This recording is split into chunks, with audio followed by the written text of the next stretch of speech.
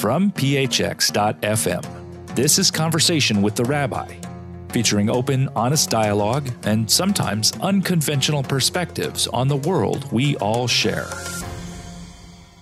At 15 years old, you're actively engaged in your theological seminary in London. You're going out Fridays to find other Jews on the street and invite them to something. What's that all about? What's the larger framework for what's happening at this point in your life? The larger framework is that, as I mentioned, I belong to the Chabad movement. And the Chabad movement is, by its own definition, it's an outreach, almost missionary movement within Jews. Okay, so we go out with the concept and the idea that every Jew that performs a good deed, a mitzvah, a religious deed, his actions may be the one action that make God decide to send us the Messiah.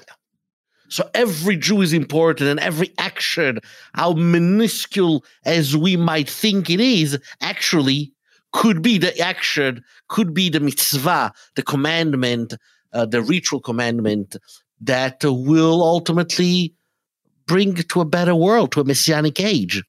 And so I'm fully involved in this, and the studying. I love the studying, and I am very good at it. I get all the top grades, and my teachers, in fact, they send all kinds of letters to my father, letting him know how great I'm doing. And yes, it's for the first time in my life. I think that I know where I am, that I have found my home, that I found my purpose in life. You know, also, especially coming from a situation in Milano where, especially at home, was very tough. And so I don't have to deal with all the negativity that I had at home, and I have a lot of positivity. So that was really, really great. It must be an exciting time. I mean, I think back to my teenage years, to moments when I felt some freedom and autonomy, and I was with friends and we were doing stuff. We were out on the streets. We weren't inviting anybody to pray, but we weren't causing problems either. And they were some of the richest moments in my life. And yet you don't stay with this forever. There's a turning point. Yeah. What happened? The starting turning point is that one evening, one of my classmates actually was a year ahead of me. But anyway, it was a small rabbinical seminary.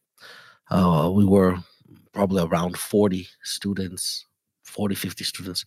So he comes and he tells me that one of our common friends that I grew up with from Italy, from Milano, that was learning in yeshiva in Jerusalem, had been diagnosed with cancer. And that started to, I did not know how to handle that. I didn't know how to handle that, and I remember crying and being very distraught by this news that one of my childhood friends had cancer. We are now in 88, 89, 88. Probably today, 30 years later, medicine has advanced so much since then that I wonder sometimes if medicine today would have been able to help my friend. But history, it is what it is. And my friend, at the age of 15, living in a different country, got diagnosed with cancer. And I am helpless. And this is one of the things that I hate, not being able to help. Being in a situation where I see a need and there is nothing I can do. It drives me insane. I can't handle that. I need to be able to help. That is what defines me. I help. And here I can't. So he went through, various treatment of, he went back home to Italy. He went through various treatments of chemo, not chemo. Ultimately, they had to amputate his arm. They amputated his left arm from the shoulder. But he was strong. He was like, things are going to get better. And I remember last time I saw him was a few days before Passover vacation. I had come home for Passover, and I went to his house, and he was not feeling well. And he was lying in bed, and we were holding each other, hands, arms. We were chatting, talking, trying to uplift his spirit, or he was trying to uplift my spirit. And I remember my friend asked me, so you're going to come see me tomorrow or the day after, whatever. So I told him, no, unfortunately, I'm going with my family outside of Italy for Passover to Switzerland. So I'm going to be back after Passover. And my memory tells me that I saw sadness in his eyes. And I never saw him again. He passed away on the 6th day of Passover. I never saw him again. And I blamed myself for many, many years. I blame myself for something that was so stupid in a way, that maybe I had brought some pain to him in the last days while he was alive, because he wanted me to be there, to come back the next day and everything. Maybe he knew, maybe he felt something, and maybe I had brought some pain to him inadvertently, and that killed me. That was a like stabbing me over and over and over again, as if I had a hand in his death. So that is what happened to my friend. But the problem theologically was that all the months preceding his death, I kept hearing from various rabbis that we had in common, and that they had gone to the Lubavitcher Rebbe, to the Grand Rebbe in New York, asking for a blessing for my friend, that he should be well and recuperate. And the answer that everybody told me was that the Rebbe said that his parents will live to dance at his wedding. Growing up in a Hasidic world like Chabad, when the Rebbe says something, it is more powerful than God says something. In fact, there is a saying, Tzaddik gozer, HaKadosh Baruch Hu mekayem, that if the tzaddik, the righteous leader of the generation, decrees something, God will do it. And so for me, coming from that theological, ultra-Orthodox Hasidic world, I was certain that my friend will live and that he will get married and his parents will dance at his wedding. There was no doubt in my mind. I remember having those conversations while I was skiing in Switzerland during those days that we were in vacation in Switzerland with my friends, with my other friends. That's how much I was certain. That's how much I had been taught. That is the relationship between the spiritual leader of our generation and God and us. So when he passed away, my entire world started to collapse. It's like, what's going on here? If this didn't come to fruition, if this is not true, then why should everything else be true? And so just to finish up, so I went to and I started I started talking to some people, asking them, please explain to me. Just explain to me what's going on. I don't understand. And the answer that they gave me was that my friend was not he was a broken vessel to receive the overflow of the blessing of the Rebbe. Meaning, the Rebbe gave the blessing. He's like a source of water, source of overpour of blessings, okay? But if you don't have a proper recipient to receive the blessing and it's broken, no water will remain in that vessel. So since clearly my friend died, it means that clearly he was a broken vessel spiritually and was not able to receive the spiritual blessings of the Rebbe. And you didn't find that convincing? Oh no, that was like, whoa! I couldn't accept that in a certain way you're making the death of my friend as if it is his fault. I did not blame the Rebbe. If somebody comes to me and says, bless me, I bless. I know the worth of my blessings, but if you want my blessings, I'll give you blessings. But, the Rebbe is the spiritual leader of a community of hundreds of thousands of people or more. And if somebody asks me for a blessing, you bless.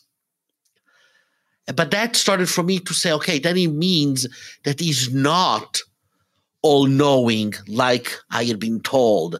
He's not. So I started to become a little bit more skeptic about what I had been taught.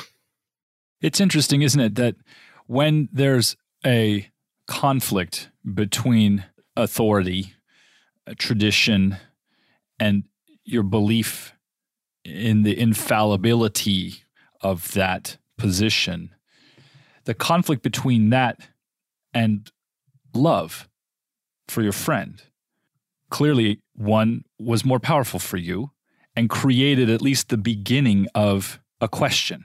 Yes, but my question, interestingly, because it is interesting how you put it, I loved the Rebbe. I did not put any question on him. I was putting questions on my teachers that maybe they were misinterpreting the teachings of the Rebbe. So I was not yet at the point to question the Rebbe. That comes later. I was not yet at the point of questioning the really fundamentals of the Chabad movement or of ultra-Orthodoxy, all of that. I wasn't there yet. I was blaming at that point my teachers that were giving me these kinds of answers, because I'm sure that maybe some other teachers would have given me different answers. And maybe I would not be sitting here having this conversation with you, because I would have continued accepting the overreaching theology of Chabad and later on of ultra-Orthodoxy. But at that point, I wanted to still maintain this aura of infallibility of the Rebbe, but at the same time, I had some issues. Yes, the laws of my friend stayed with me for decades. And even today, every 6th day of Passover, I think of him. And it's a loss, as you say, that's combined with your own sense of guilt or some heavy feeling you put on yourself, whatever the word is, that maybe you could have done more, maybe you should have done more, maybe in some way you played a part, something that survivors of loss, I think, experience in many different forms, is how could, maybe I should have done something different. Yeah, I blame myself forever of that. Maybe in that moment I should have understood and I should have stayed in Milan. All kinds of thoughts, as if I could have done something. But that was the beginning of serious questioning. That was the beginning of serious questioning, both of the theology of Chabad, and as a result of it, also the theology of ultra-Orthodoxy and my place in it. What's the reaction from your teachers and your friends, your colleagues in the seminary, as you start to ask these types of questions and as you start to bring a little bit more critical examination of some things? How does that go? Completely dismissal. 100% completely dismissal. And probably at that time, I was not even able probably to verbalize my criticism in the way that I'm doing now. But it was a complete wall. And in fact, at the end of that year, I left London. I left the seminary where I was studying because I didn't want to stay there anymore. And as life is, I went to a different seminary in Brunois. It's a small town outside of Paris. And the experiences there were different experiences, but also they were not good. And so ultimately, at the conclusion of my year of study in Brunois, I decided not to continue my rabbinical studies, my religious studies in the framework of Chabad. So I went to other rabbinical seminaries. At that point, I moved to Israel, and I studied in Israel for many years. And how old were you when you finally got to Israel? Oh, at that point, I was 18, 19, after my 18th birthday, because I remember celebrating my 18th birthday in Paris. So 90, 91? Yeah, it was during the first Gulf War. Had you visited Israel before? Yes. I had visited Israel almost every summer, and I had lived in Israel from the age of 3 months. I was born in Italy, but when I was 3 months old, my parents and I naturally, we moved to Israel for a few years. So I had the initial years of my life were in Israel. Then we went back to Italy. And so I had visited Israel. I family in Israel. So I had been in Israel many times, so was very comfortable being in Israel. So I go to study in this yeshiva. That is a completely different type of seminary than I was before, because this is a religious Zionist rabbinical seminary. And even though I was raised in a what one may call a Zionist home, but I was not very political. I probably at that time couldn't tell you when Zionism was created and why and any of that. I was more of a patriot. There is a state of the Jews, and I'm a patriot of the state of the Jews. But I couldn't tell you the differences between political Zionism and ideological Zionism and religious Zionism and socialist Zionism, any of that stuff.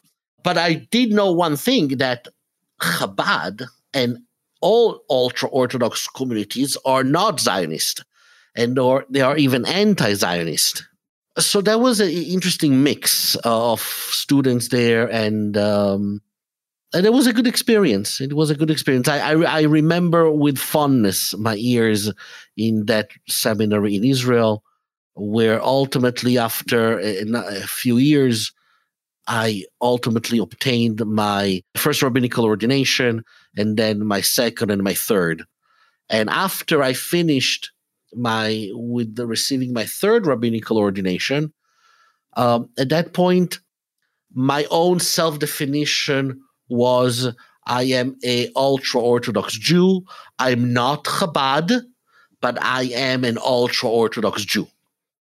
At that point, I decided that I wanted to go and study in college. I go to New York, and I study in college in New York. And I live in a very ultra-Orthodox community in Borough Park. It's a mixture of various types of ultra-Orthodox Jews, but is as ultra-Orthodox as it gets. And my life continues. After I finish college, I go back to Israel. And again, my own self-definition is that I am an ultra-Orthodox Jew. The real change starts many, many years later.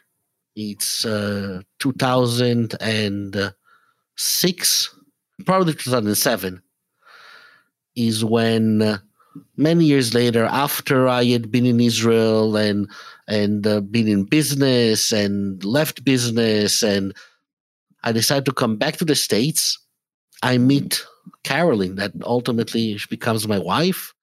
We date for a very short time, and I moved to Atlanta, where Caroline was teaching at Emory.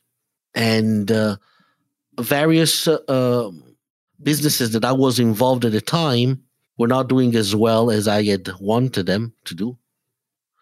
So I was looking for a side income.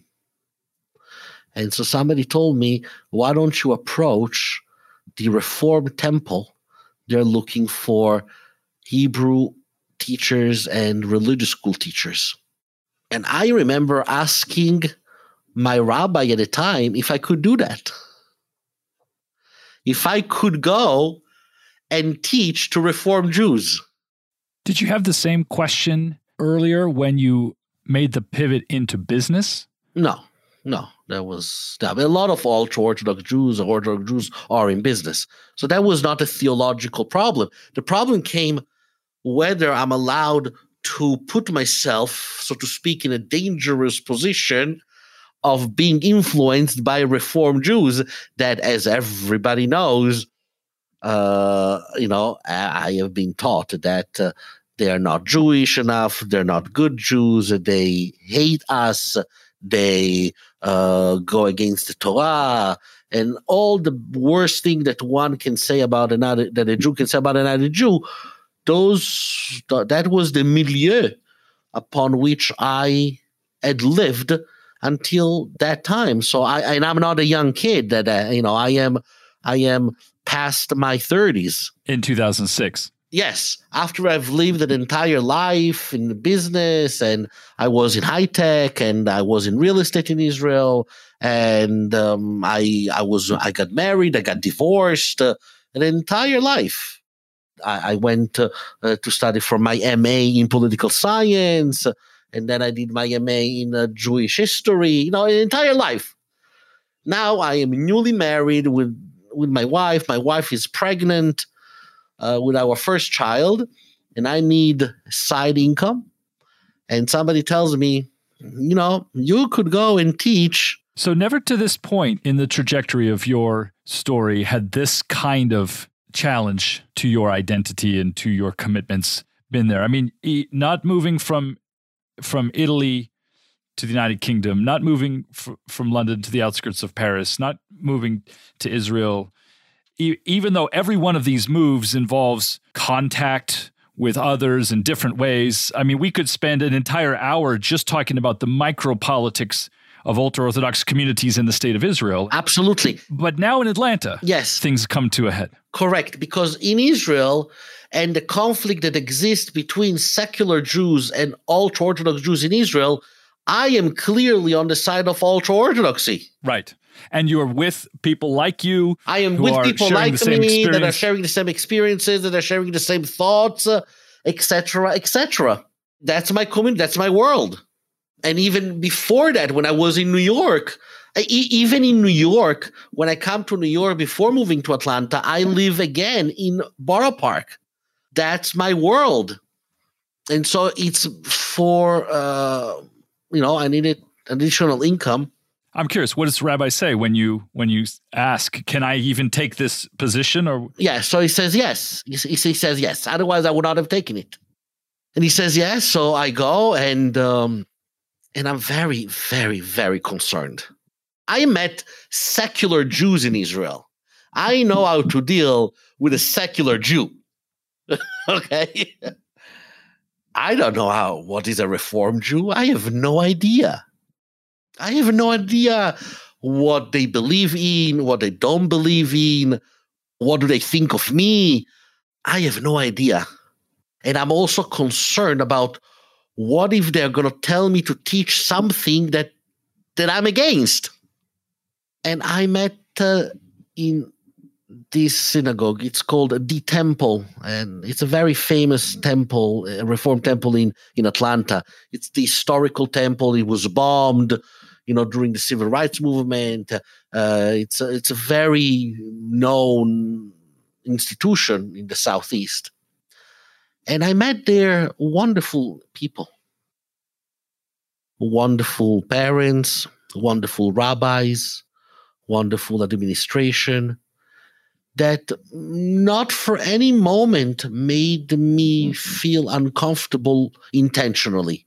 If I felt uncomfortable, was not because they intentionally excluded me or wanted me to feel uncomfortable. It was just, coming from different cultures. Also, don't forget, I'm Italian, I'm Israeli, I'm not American, definitely not from the South. And how did it go? What was the, so you were welcomed. Yes. But then the rubber meets the road in daily life and daily interactions. How did it go? It was fine. It was completely fine. First of all, the myth, the lie that I had been told that Reformed Jews are anti-Judaism was completely dissolved almost immediately. Because I am asked to, number one, teach Judaism. Nobody's telling me what to teach. I can teach it in the way that I want. And they asked me to teach portions of the Torah, of the Bible. They asked me to teach about holidays. They asked me to teach about prayer. And I say, how can you say that these Jews are anti-Judaism? It's like only somebody that doesn't know them, that has been told about them from somebody that doesn't know them, or either you're ignorant or you're malicious, can say that about these people and this community. I ended up teaching there for 7 years, almost every day.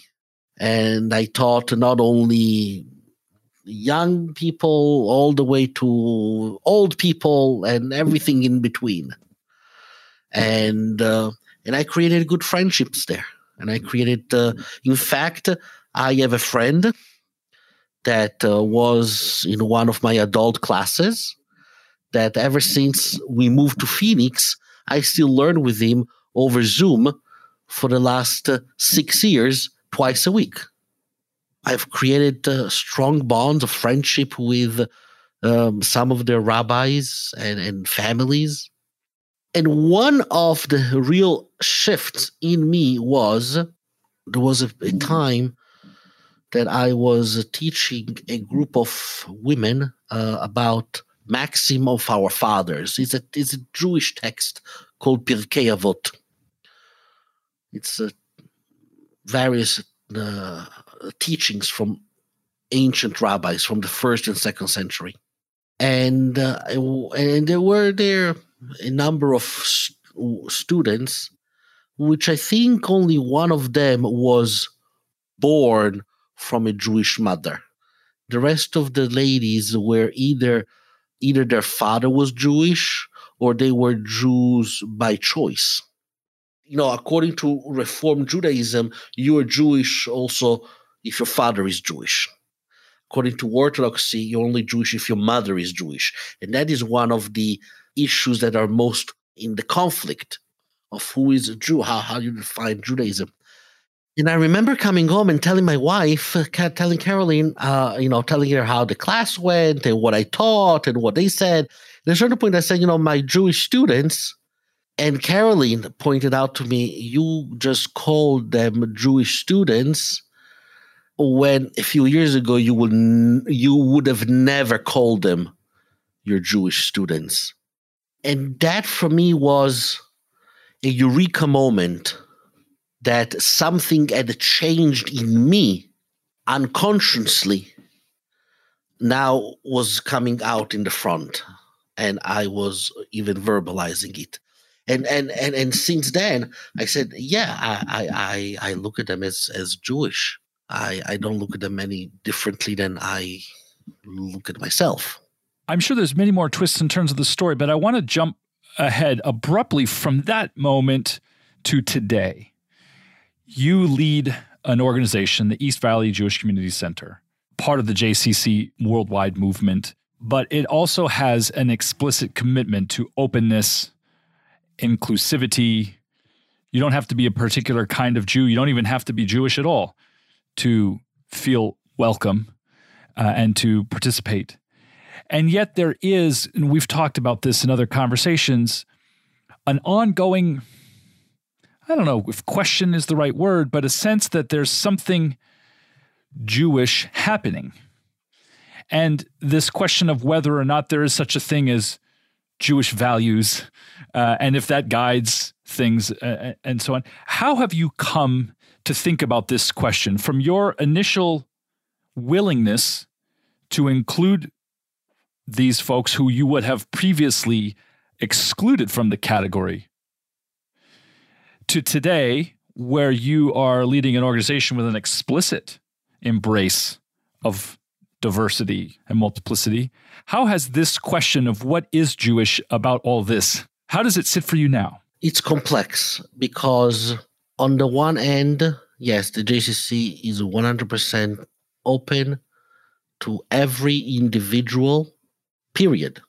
There is no if, there is no buts, there is no when, period. We're open for every individual. And I love that because we get to learn from each other and interact with each other and be part of the community and help the community. At the same time, I could not do that if I was not fully aware of my individuality as a rabbi, as an observant Jew, as we said in other times, belonging to a multiplicity of tribes. Meaning my ability to openness is because, number one, I realize that I am a mixture of different things. I am a mixture of different people coming together over the centuries to make who I am. And because of my history, I am a mixture of different countries, different cultures, and different upbringing. So I bring within me a universality in a certain sense, but I can appreciate that and I can be honest with myself and with others only because, that's my contention, is because I am also an individual, meaning I am a Jew, I am an observant Jew, and that is very important to me. I don't know if I could do what I do if I were not deeply committed to my religion. I don't know if I could do what I do if I were not deeply committed to my people. It's because I'm deeply committed to my Jewish people that I can appreciate and learn from other people, because I don't see them as threatening. I am secure in my own self. I am secure in who I am, so I can open myself up to learn from others. But that is because I am secure in who I am. I think that if I were not secure in who I am, I would be afraid of all of these influences that may turn me away from my history, my people, my religion, my community, my culture. So paradoxically, it's because I am, maybe paradoxically, because I am very committed to my Jewish roots that I am able to be so open to everybody with love, without any sort of desire to change how people are.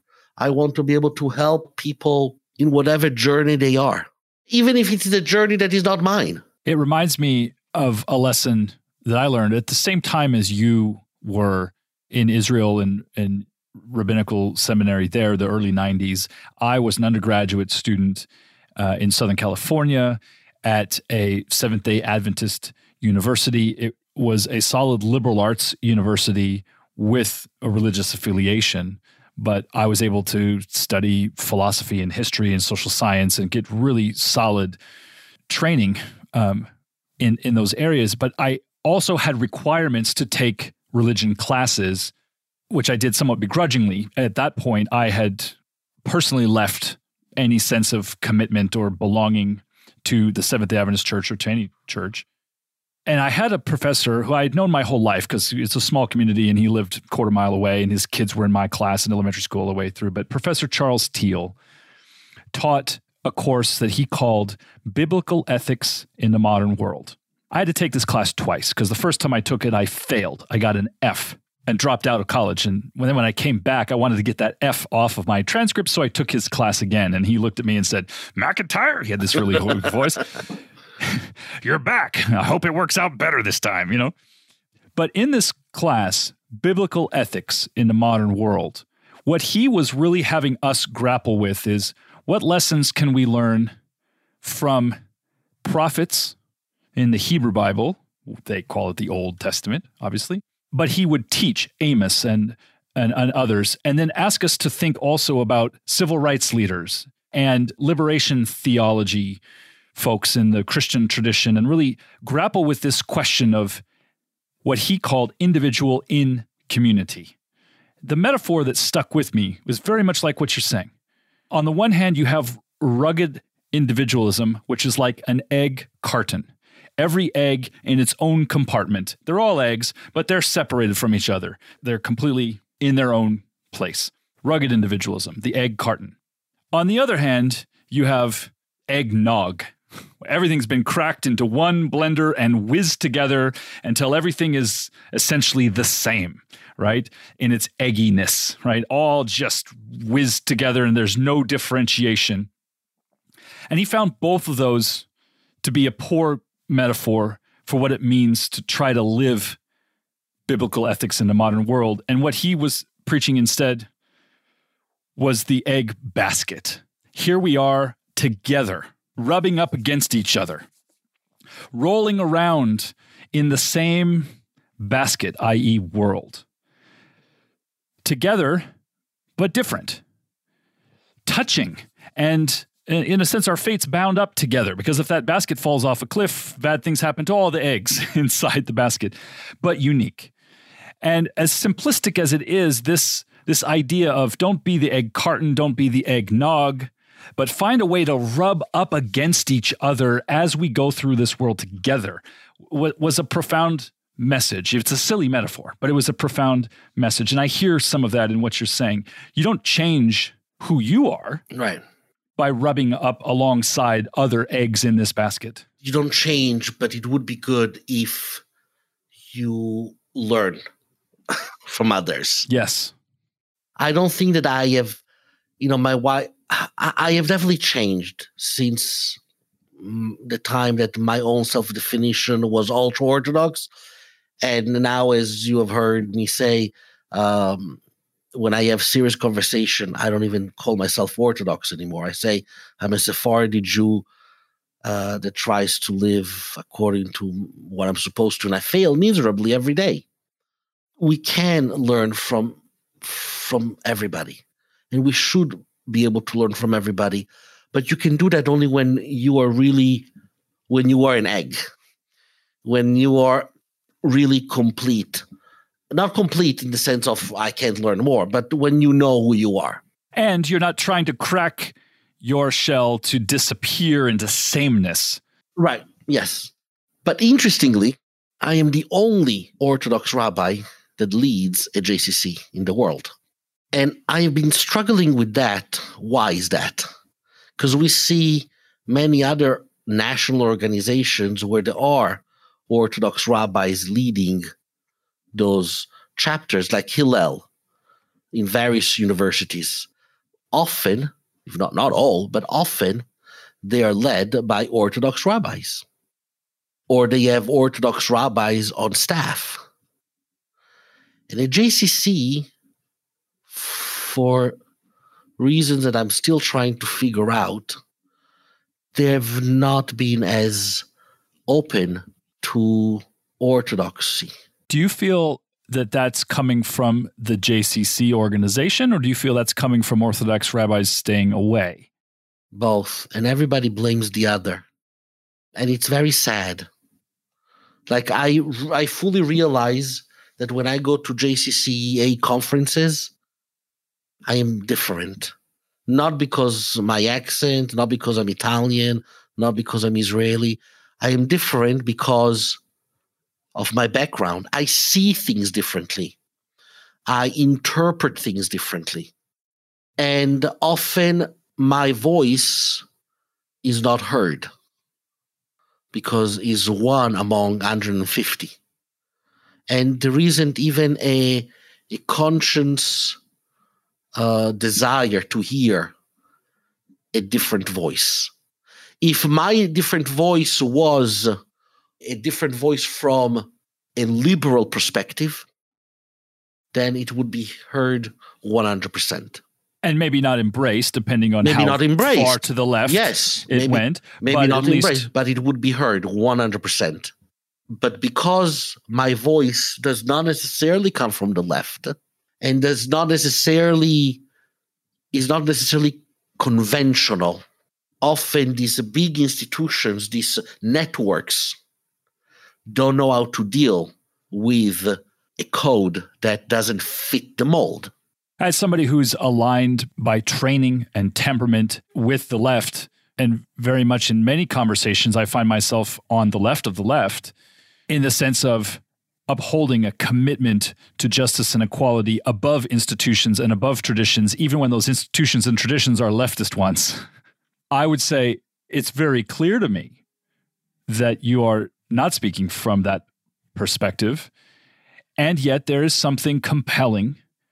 Although you and I personally disagree on many topics, there's something very compelling about the rootedness of your conviction and commitments in your theological tradition. That's not my rootedness. My rootedness is more of a humanitarian one. And yet, I find sometimes, although we are disagreeing about points of view and interpretation and so on, that the fact that you're rooted in your tradition and yet open to uncomfortable conversations, and that I'm rooted in my tradition and yet open to uncomfortable conversations, we can talk with each other instead of at each other. Right. As we wrap up this episode, I'm left with a question for myself, and I'll pose it to you. What can we all do better? There's ways in which we all need to loosen the grip of our dogma so that we can dialogue. What needs to happen so that we can engage together, all of us in our differences, in the kind of community, the kind of vision for what it means to be the same and different? What needs to change? My 1 cent answer is that a few things every individual needs to do. Number one, we don't hold the truth. We should aspire to reach the truth, knowing that we will never reach it. Only God has the truth.